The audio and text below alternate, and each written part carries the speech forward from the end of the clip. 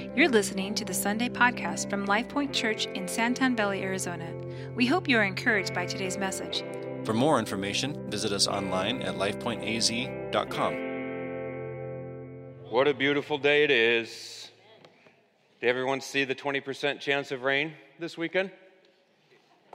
That was 20%. It rained all weekend, in case you were wondering.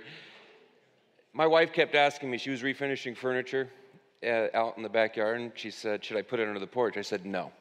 It says just clouds. 0% precipitation. I checked the hour by hour. And then we're sitting inside, and she's like, it sounds like rain. I said, it's not possible. It's not even physically possible. The meteorologist said 0% chance it would rain all weekend. Every time she would say, is it going to rain? I'd say, no, we're done. And then it would rain again. And so I love rain, and yet I don't like being wrong and my wife right. So it was such a conflicting weekend for me. You can see the amount of pain I was in. So it was a great weekend, though. Beautiful weather. Thank you, Lord, for the rain. And open your Bibles to 1 Corinthians chapter 12. 1 Corinthians 12. If you don't have a Bible, there should be one underneath the seat in front of you. This right here is a baptismal tub or a horse trough. Either way, we use it as a baptismal tub.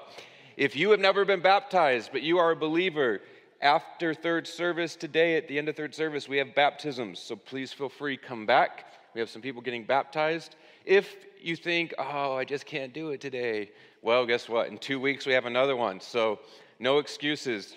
One of the dangers of saying, baptism isn't required for salvation, because it's not. God alone on the cross justified and saved you. But Christ did say, go and baptize, right? Be baptized in the name of the Father, the Son, and the Holy Spirit. And then he said, if you love me, you'll follow my commandments. So there is that little nugget of wisdom there where you're going, just like James, right? Now that you're forgiven, should you sin all the more? And James says, what? No, please don't. Why would you do that? So if you have not been baptized, and you're a believer, then please, today after third service, come. Let us know when you get back in here you'd like to be baptized, or in 2 weeks we'll be doing another baptism. All right. How's everyone doing? Good? We doing well? We're ready for this second series on covenant, and what is covenant at LifePoint, and what are we talking about here, and what are we talking about with this relationship between congregants, you, and the church? That's where we're going this morning. And I want to ask you a question. What could God do this morning to surprise you? Right? What could he do? He's already most likely fed you, clothed you. You had a place with a roof over your head to keep you out of the rain. You had gas in your car. You had a car that worked, or legs that worked if you walked here. These are all things that millions, if not billions, of people in the world did not have. Has he surprised you yet today? Right? What could God do this morning here in this service or this day to surprise you? You see, what happens is expectation replaces gratitude. When I expect God to do something, when I expect the wealth of my country and then the faith of my God, I stop being thankful for it. I stopped thanking him. I stopped being reminded that all of these things I've done just up until this moment have been granted me because of him. I stopped being grateful for the fact that I worshiped him this morning freely because he upheld worship in me. And this thought came over me as we've gone through this series and as God has been taking me through this. What could I do to surprise you? What can I do to retain your gratitude, your humility? Have I become boring to you? And it's a real question, right? Especially for us Americans, where we have every need met. So then we go to God and we say, well, you could do a really neat miracle, like turn this to wine. That'd be cool if you did that one again. I mean, if he did that, that would shock all of us, right? Or if I just stood on top of it and started walking across it a la Peter, that would shock you. It would surprise you. You may fall down in worship to the Lord. You may scream and shout. Here's the thing.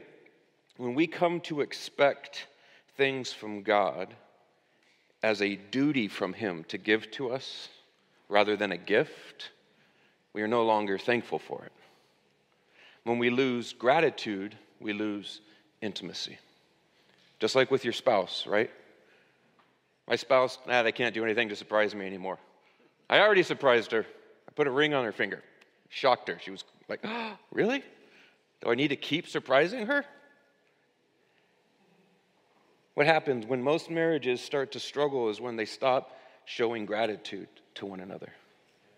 When they stop being thankful for the other person and we start focusing more on the problems the other person is causing. Am I right? Same thing happens with God, and same thing happens in the church. That's what I want to show you here this morning. This is why we're talking about covenant relationship. This is why we're talking about more connection between Life Point Church and the leadership and the elders, and then people who attend. Because the truth is, you come to expect a certain amount of service and a certain amount of just Sunday morning, same old, same old. That's why I'm down here, just to surprise you a little bit. What's he doing down there, right? If you're at home, I don't know how much different this is for you, but it's totally tripping everybody here out. They can't believe it. Because see, when I'm down here, and if I have a microphone on me, I can start walking down the aisles and asking you questions, can't I?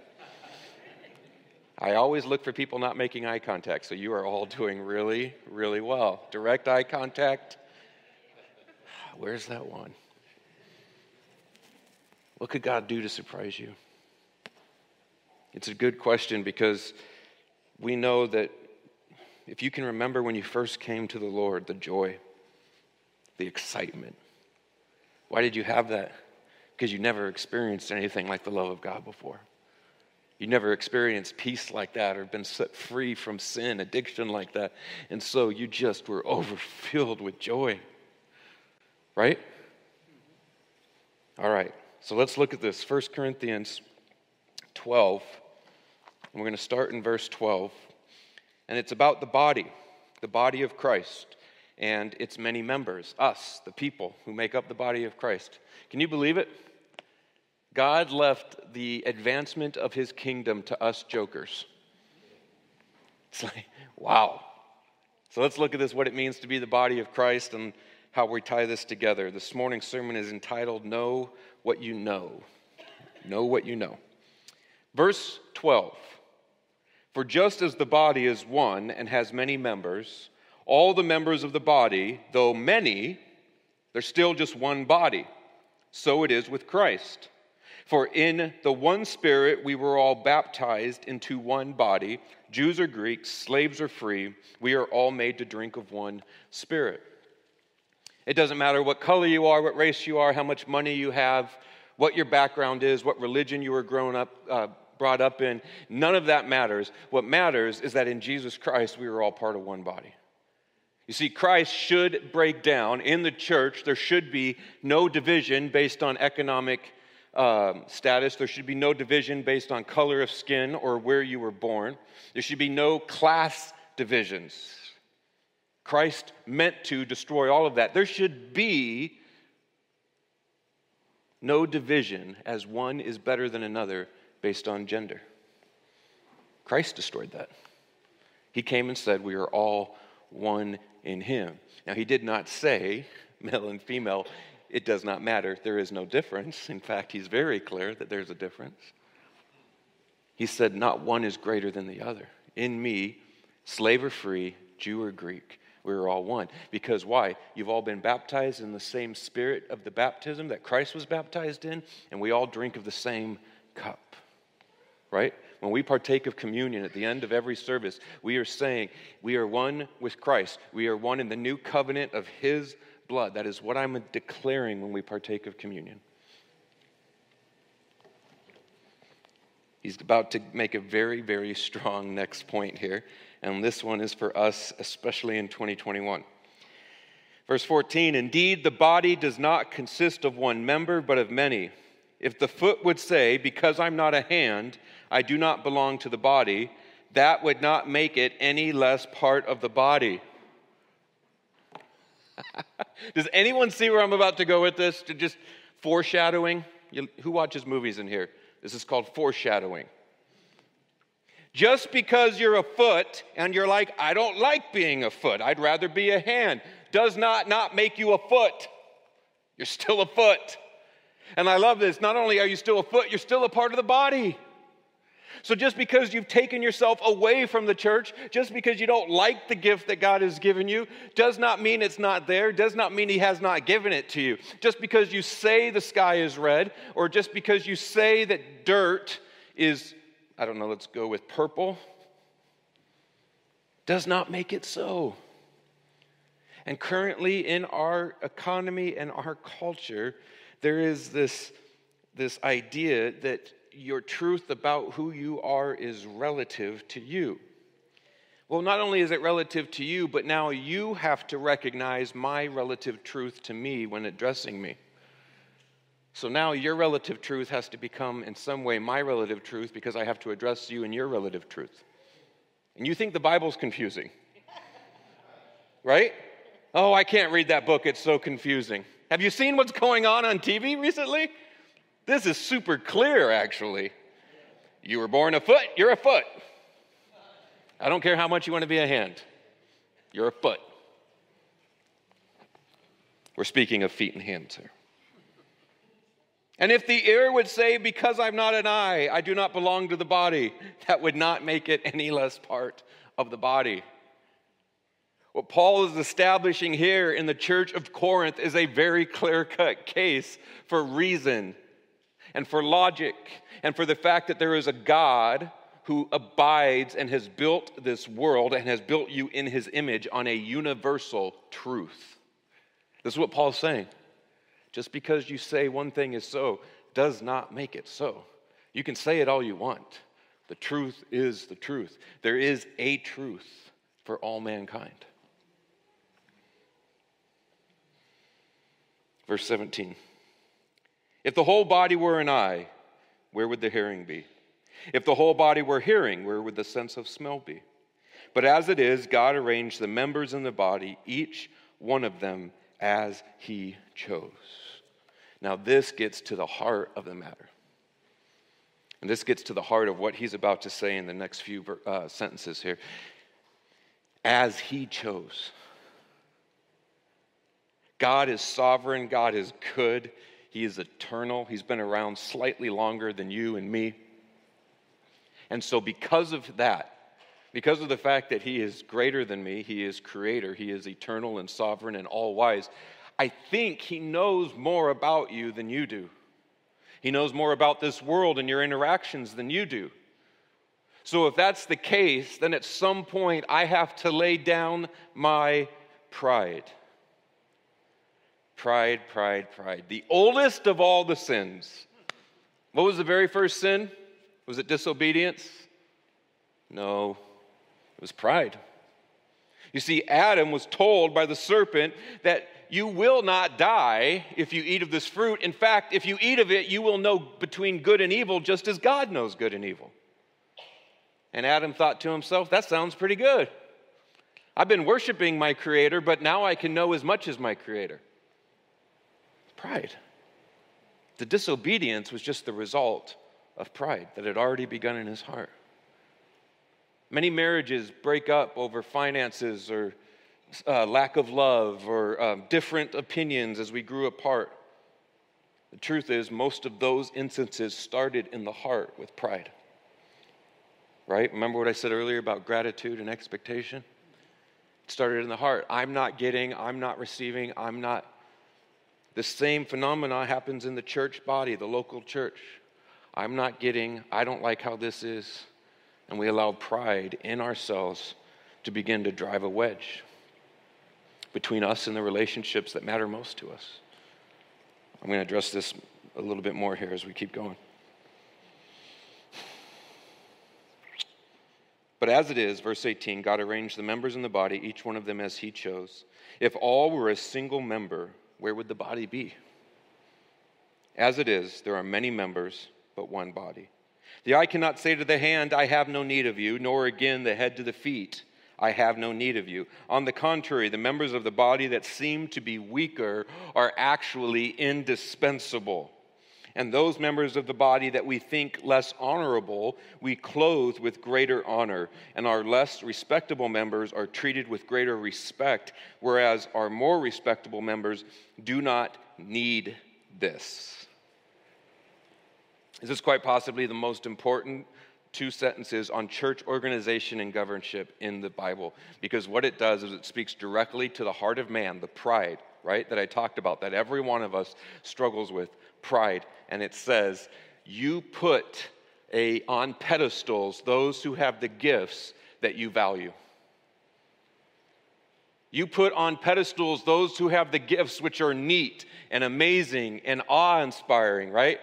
The prophet, the healer, the teacher, the leader. You put all of them on pedestals as being greater than. And what Paul's saying is, I'm telling you, the church would not be the church, the body of Christ would not be the body of Christ without all the members. And I can tell you, after 7 years of being here, LifePoint would not be here if it weren't for the hundreds of people over the years who help get here at 5 a.m, turn on the coffee pots, pick up trash on the parking lot, trim the trees, help with the kids every single week. Can you believe it? We have people who watch your children over there, who open their homes to small groups, who help make sure that there are words up there. The TVs work. You're at home watching this because of people who have spent hours making sure all of this works. So if there ever becomes any pride in the pastors, myself included, we are quickly humbled by realizing, show up on a Sunday morning without any of your volunteers. I don't think I know anymore how to turn the lights on in this room. I used to. When I got here, it was a switch. There is now a whole thing of switches back there. Some of them are on, some of them are not. It is extremely confusing, let alone turning on the rest of this and then live streaming. That is just, whew. And so we think to ourselves, well, we give honor to some, but less others are not so important. So when we look at the gifts in us, we say, well, I don't have the gift of teaching or the gift of evangelism, or I don't have the gift of healing or prophecy, and so I want to go seek out those gifts. God says, I've already put a gift in your heart. You have the gift of exhortation. Whenever you go and you speak to somebody, you always see the best in them, and you can speak a word right into their heart that others don't even know how to say, but it just comes natural for you. Does anybody here have that gift? Gift of exhortation? Nobody? That might be the problem. Yeah, one? All right. Anyone else? There we go. Now we're starting to, it's okay. You're not being prideful in doing this. I'm wanting people to see. There we go. Yep. Why is that so important? Because you can walk up to somebody who is having just a terrible day or a week or a month, and without even knowing them, you speak a word into their life and can turn it around. And if you think that's you and just what a wonderful person you are, think again. That is a gift of God He has placed in your heart. There are some of you who can come up to others and instantly feel their pain. You don't just see their pain and go, oh, I'm sorry for you. You feel it. You empathize and sympathize with them and can come alongside them. And for some people, having someone else in the midst of pain is what they need. And for some of you here, that is exactly the gift God has put in you. Others see people in pain and we get awkward and weird. We don't know what to do. Do I put a hand on their shoulder? Do I pray for them? Do I just give them money? I don't know. Here, you're struggling with $100 help? We don't know what to do, but God has gifted us. These are some of those gifts. Some of you are gifted to come and sweep up and pick up and make sure everything looks nice for the next time we have group. And you get joy out of it. It fills you with joy knowing you are doing that. You see, what Paul is addressing here is the pride of man, and he is saying, do not allow your pride to interfere with the gift that God has placed in your heart. And do not address the gifts that are more prominent and give them more authority than they should have. Address the fact that every member of the body, whether you're a toenail or you're the eyes or the ears, are part of the body and have a specific role to play, which is why when a Christian removes himself from the church loses a functioning member of its body.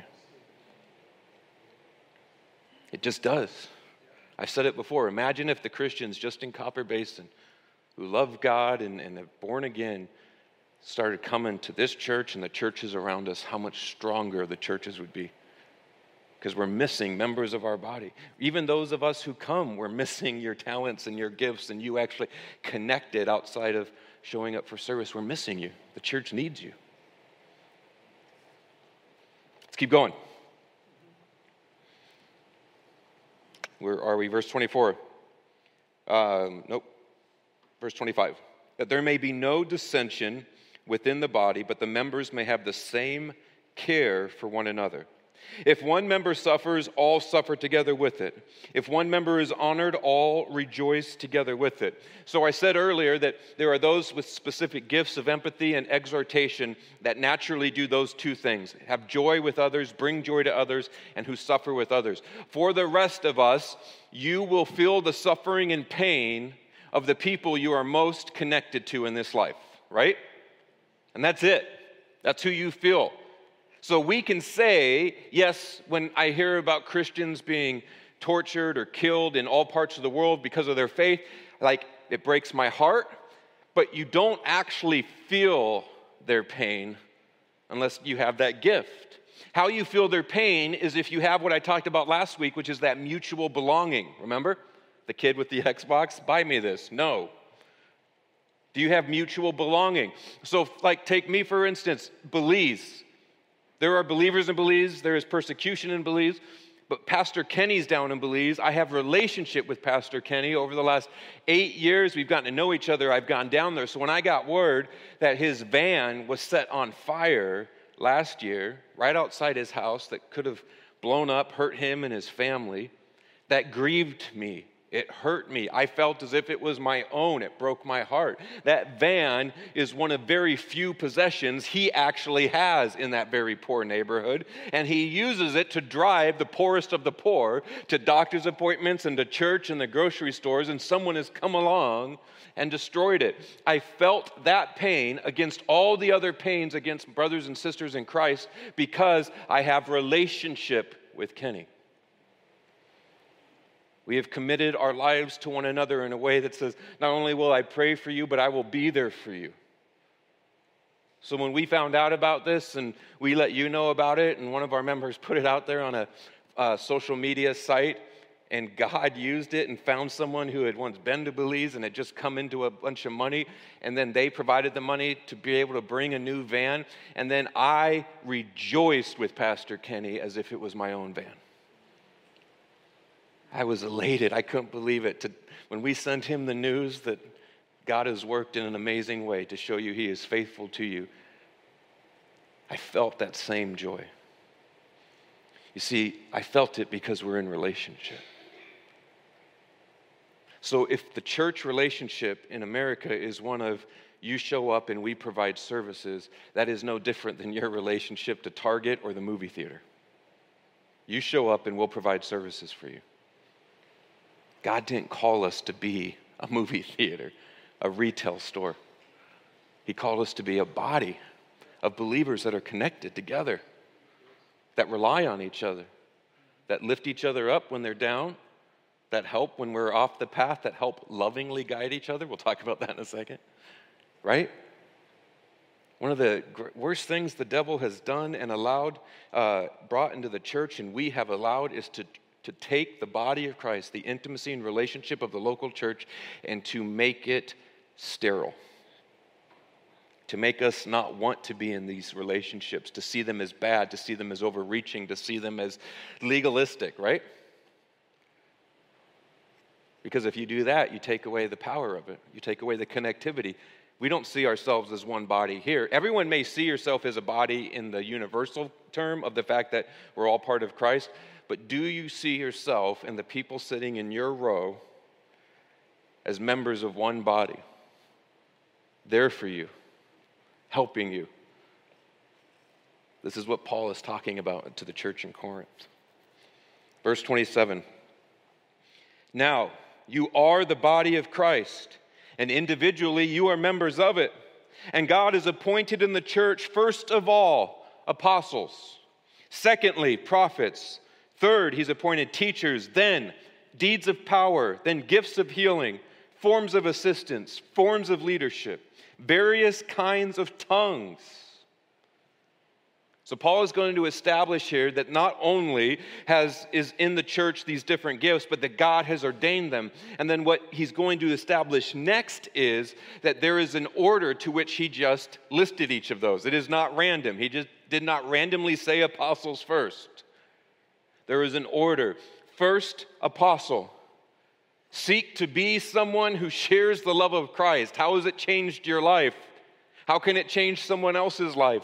Seek to be an apostle. And then from there it goes on. So there are these major giftings and then sort of these minor giftings. First, seek to be an apostle. When it says seek to be a prophet, it does not mean a future teller. It does not mean a sorcerer. It does not mean someone who knows the numbers of next lottery or knows who's going to be the next president. That is not what he's saying. When he says to seek to be a prophet, the prophet he is speaking about there is seek one who knows the truth, who can discern truth from the lie. Because remember, the lie is 98% truth. Seek to be a prophet. Seek one who recognizes when it is a lie and it is false, even though it is misleading others. God has shown you the truth. Be a prophet. Be apostles, be teachers, deeds of power. He's saying God will give power. And so here's what's going on in this church in Corinth.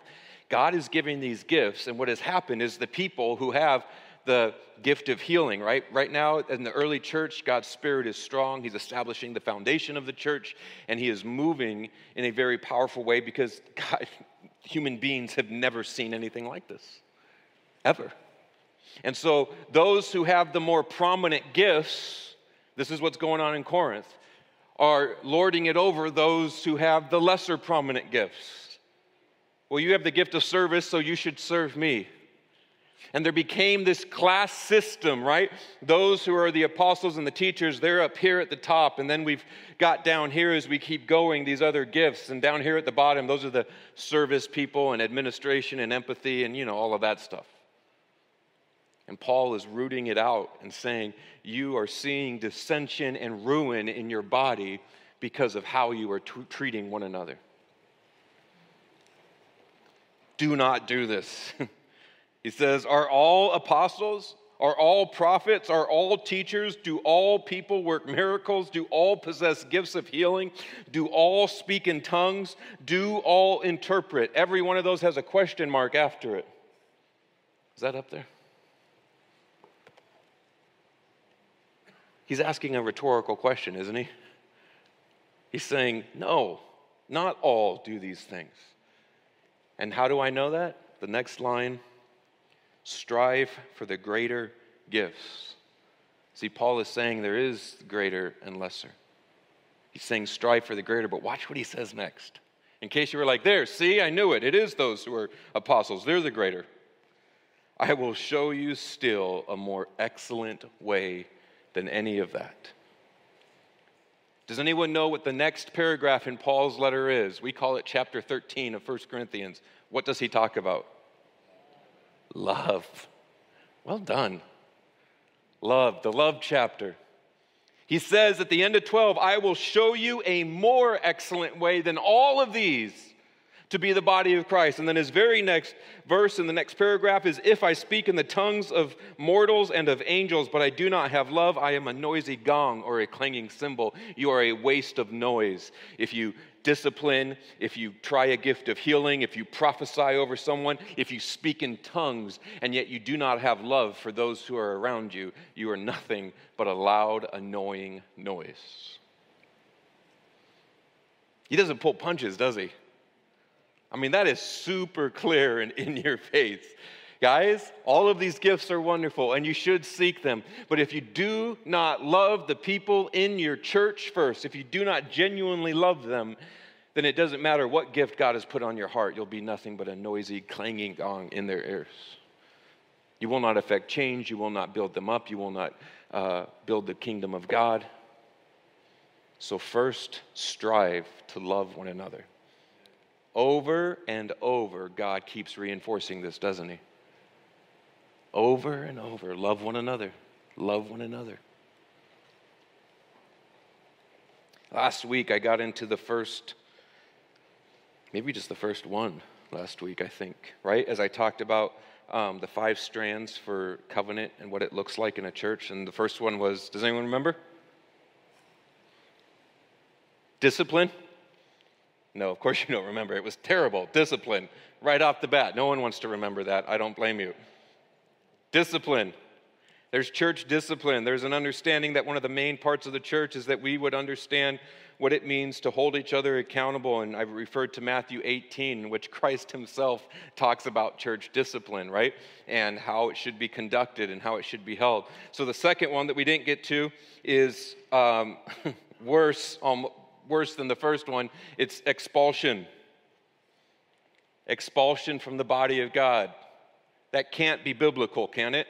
That cannot be something that is actually what God wants. 1 Corinthians 5, 12 and 13. What business is it of mine to judge those who are outside the church? Are you not to judge those who are inside? God will judge those outside. Expel the wicked man from among you. So what's happened with this one is exactly what has happened in this chapter, in these verses in chapter 12, is men and women have gotten to positions of power, and then they have looked down over those who have submitted to their leadership, and they have taken their pride and allowed pride, arrogance, self-righteousness to determine how they treat people. And so many people have been hurt by the idea of expulsion from the church, by the idea that it would even be possible. Because so many times it's been done inappropriately. It was being done inappropriately in the very first church. Why? Because we don't pay attention to the first commands that God gave us. Love God and love one another. You know, I can love somebody and bring correction to them. And if I have gone before the Lord first and I have prayed and lovingly brought it to them, so there is nothing in my heart at all, I mean at all, but seeing their best. Can it still go wrong? Can it still be taken poorly? Yes. But in that word, God will work in that person's life, and they will have a choice whether to receive it or reject it. And this is what Paul is saying. If they receive it, he says in another passage, great, then you have won a brother. But if they reject it, then it's already been rejected in their heart. By keeping them around the congregation, you infect the congregation with the fact that this brother or sister, although they appear to be a sheep, is a wolf. But they look just like a sheep. They say all the prayers and they volunteer and they're at every meeting and they're always singing worship. In fact, they even lead alongside the worship leader on Sundays. But they refuse to bow their knee to correction. They refuse, when confronted with sin in their life, to change anything when it's brought in love and kindness and by people who want what's best for them. And so this is such a difficult subject because this is the nitty-gritty of life. This is just the hard stuff of life. And so what the church in America specifically has done is, rather than engage it and find a way to do it better, we just stop doing it. And often we hear these words, who are we to say? Well, we're no one to judge the world. Those who are not believers, we have no right. That is for God. Paul makes it clear. That's for him to judge. He judges. But within the church even, within the local church, in our congregation, God says you must help each other. Some of the greatest growth in my life has been men who I have given permission in my life to speak into it, who have brought change when I was blind to something or I wasn't blind to it, and I just didn't want change. And if I did not have men who had permission, who I regularly met with in my life, I have no idea where I would be. Do you hear me? The idea of not just friendship and relationship, but covenant relationship will change your life, will make you the version of yourself you think you are. Or what is it they say, the version of yourself your dog thinks you are. Just this wonderful being. But it doesn't happen unless you submit to their discipline, their correction, their words of advice. It won't happen. So we've seen it abused, obviously. In fact, it was being abused in 3 John 1, 9, and 10. The Apostle John was writing about the abuse of this. He says, I wrote to the church, but Diotrephes, who loves to be first.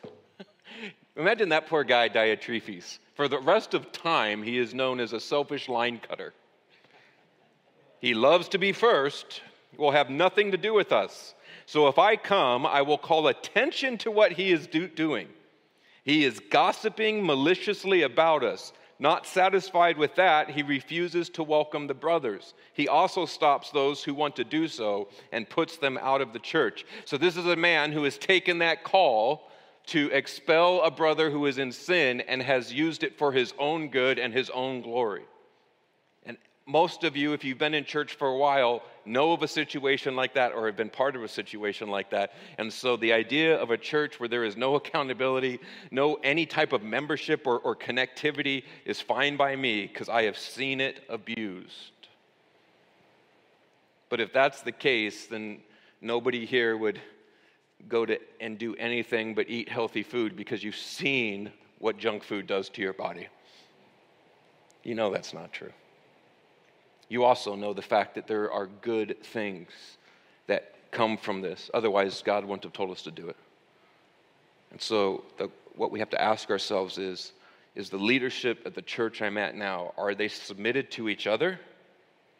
And are they submitted unto the Lord? Right? It's so important to know that the elders and the pastors of this church, that we are accountable to one another, that nobody makes a decision by themselves, and that we are committed to the vision that God has placed here. It's incredibly important to understand that.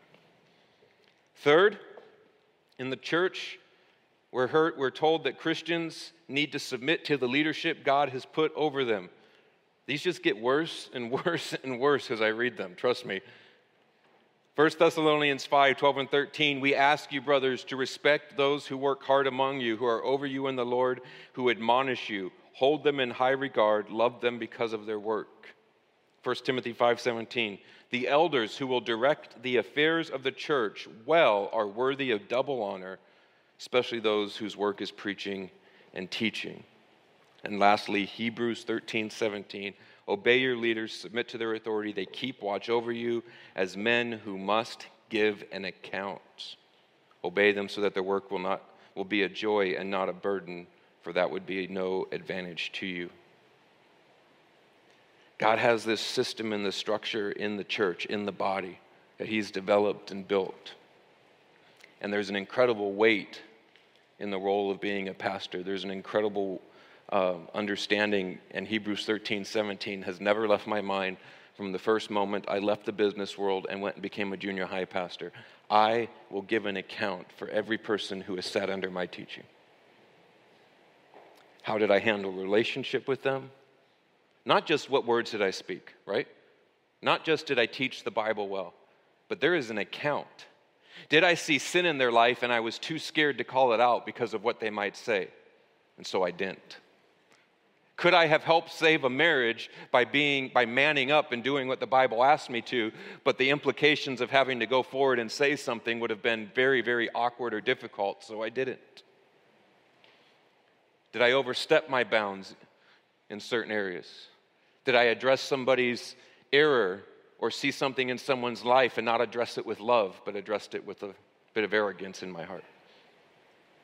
God says that a teacher and the leaders and the elders will give an account for every decision that they make. So we don't take it lightly, not even a little bit. Every pastor I've brought on since I've been here, I make sure they understand this section and this verse. You will give an account for what you have done. Now we get to these last two. Shepherds are required to care for their flock. Acts 20:28. Keep watch over yourselves and all the flock of which the Holy Spirit has made you overseers. Be shepherds of the church of God, which he bought with his own blood. We are shepherds. Our job here is to keep an account This is why the last year, right? We're exactly right at a year when the church is shut down, became so difficult because we had no way of knowing who was just an attendee here and who was considered themselves like Life Point is my home. We obviously knew there were quite a few people who we just knew because we see them every week or because they help. But there were a lot of people who got lost in the shuffle because we weren't doing a good job with number 4, being good shepherds, caring for the flock and the needs of the flock. And that's one of the things that we have seen and prayed and said, God, going forward, we will change this. We must be better with this. And lastly, we are made in the image of the body of Christ. In 1 Corinthians, it's what we just read this morning, 12 through 31, it very clearly talks about and uses the imagery of a body, the many members coming together, being held accountable to one another, working together as one body to fulfill the duties of the church. And so it's a heavy responsibility. It's a big thing. It's not just a club. It's not just a membership. It is something so much more. It's a covenant. It's a covenant. It's saying yes. And so next week, I'm going to roll out, and we've got... we're going to have some handouts for everybody. So next week, I'm going to roll out and walk through the different parts of the covenant and then the videos. We've got a whole video series we've been developing and to tell you what does it mean to be in covenant. In covenant will mean ultimately that we want you to go through the videos, understand like the actual details. I've talked here about the foundation, but what are the details of being in covenant here? And then once we have that, we want to be able to, once you go through it all, we've got it on Right Now Media, I believe. We'll have it on Right Now Media. So if you don't have your free Right Now Media sign up, do that before the end of the month. And then you'll be able to go through a video. And then we have questions after each video, just to make sure you actually watch them. We've all done driver's school, right? Yeah, no, I watched all the videos, sure. So they put the questions at the end. What color shirt was Nathan wearing? Were his jokes as funny as they always are? Those kind of questions. And you must answer them correctly. Once you go through it, we'll have classes in April and May that will take people in larger groups who have been through it, and then we want to hand you a certification that we have signed with your name on it that says we are committed to shepherding, guiding, and overseeing you well, with the elder signatures, the pastor's signatures on it. And through that process, after you've watched the videos, it will be a time for questions, answers. You can ask us more questions. But this is why over the last month I've asked you in every newsletter to pray. To pray, to pray. We cannot move forward in deeper relationship without a foundation of prayer first. And it can't just be the pastors praying and a few congregants. You've got to be saying, Lord, is this what I want? Now, you will still be able to attend Life Point. We won't be a members-only or covenant-only church, anything like that. Anyone can attend. And our goal is still to always bring those who are lost into this church, that those who don't know Christ, we want you to know who God is. Above all, I want you to know who God is. But if we're going to do that effectively, we have to be in relationship with one another in which we can actually work together efficiently and effectively, right? That way, the next time the church gets shut down across the country or the world, rather than scrambling and trying to figure out what we do, we'll know, right? Joe and John have a place, they'll open up their home. They have a place over here, and they're going to do this, and they're going to be a house of prayer, and they're going to open their home for food delivery, and we've already talked about it. These are the gifts that they've got. Could you imagine working that well as a system and a function of the body of Christ? I would love to see that. And I know our neighborhoods and our neighbors would love to see that. And so that's what we're working towards. So next week, a lot more information about the details of what it means to be in covenant and the timeline we're looking at to release the video series. And honestly, ask questions. Feel free to ask any questions leading up to it. I'd say watch the video series first before you ask questions, because there'll probably be a lot of stuff answered in that. But we're looking for a closer relationship and the ability to do church as God has asked us to. Make sense? Any questions now? I'm just kidding. We can't do that right now. It's late. But please pray, ask questions. We want to hear them. We want to talk to you about it. Let's pray. Father, Lord, we love you so much, and I'm so grateful, God, that you have not left us to our own devices. I ask for humility. I pray for humility, God, that you would lead, direct, and guide myself and the pastors and the elders of this church, that we would do nothing out of vain ambition or selfishness, but God, that you would continue to lead us in humility. Lord, we are grateful. I am grateful today that you woke me up. Lord, that you provided food, you provided transportation and clothes on my body, that my family is here. Let me not forget, Lord, what it is to be thankful and to have gratitude for the gifts you give us. May I continually be in awe of who you are and what you're doing. Thank you, Jesus. We're going to partake of communion now. If you have a chance, and grab the cup and the wafer which is on the back table. When we partake of communion, we're saying that we agree and we stand with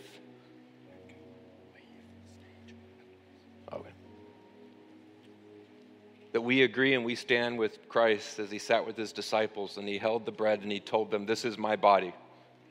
This is my body which gives access to the Father. Breaks down the veil that was there between man and God. And because of my body, you'll have that access. And so he gave it to his disciples and he said, eat. So let's taste and see that the Lord is good together.